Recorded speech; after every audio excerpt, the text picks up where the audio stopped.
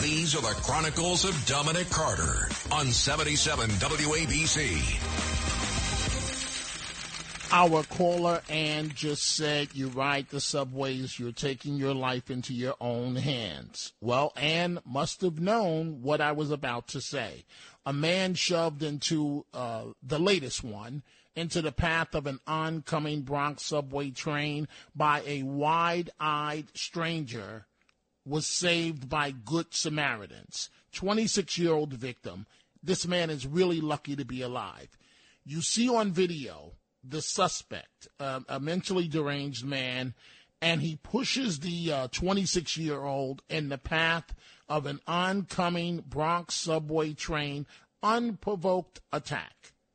He runs up on the victim from behind without warning and then shoves him onto the platform just as the train was entering the station. This happened about 11:50 a.m. on Saturday, and then he fled, and good Samaritans helped the victim back up onto the platform.